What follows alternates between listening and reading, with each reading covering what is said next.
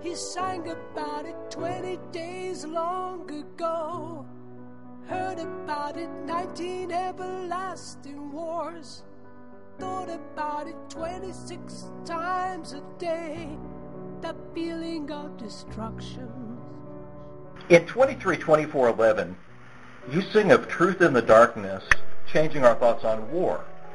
What thoughts on war have you seen changing in the United States or around the world? That's a big question.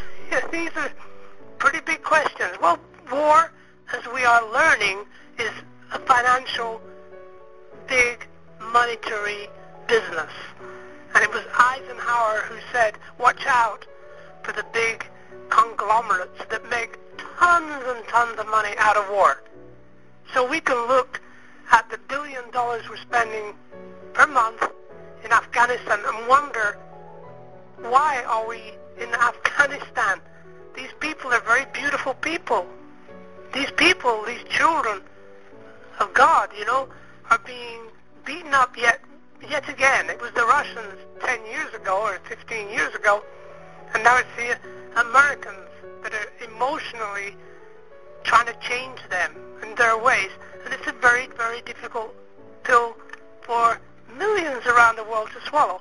And it's very isolated. People living in Brazil, in Argentina, in Australia, they don't think about Afghanistan like Americans do.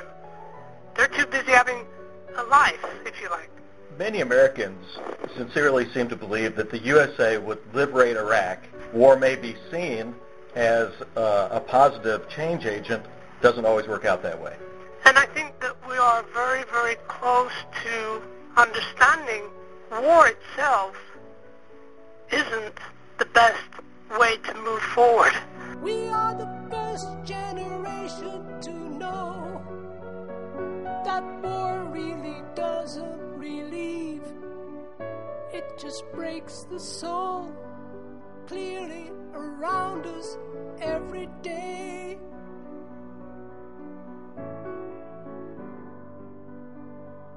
"23, 24, 11.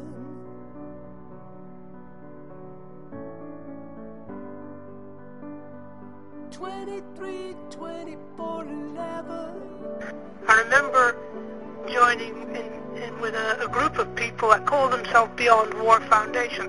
And you can Google Beyond War Foundation. It's amazing the amount of mercenary energy that came through for these wars. It's like money-making business, and it's very sad to watch it happen. So when I wrote 23:24:11, I wasn't quite sure what I was writing about. Then I realized it's the soldiers, men and women that go out there to serve for their country, and they come back wounded, not only physically, but mentally and emotionally.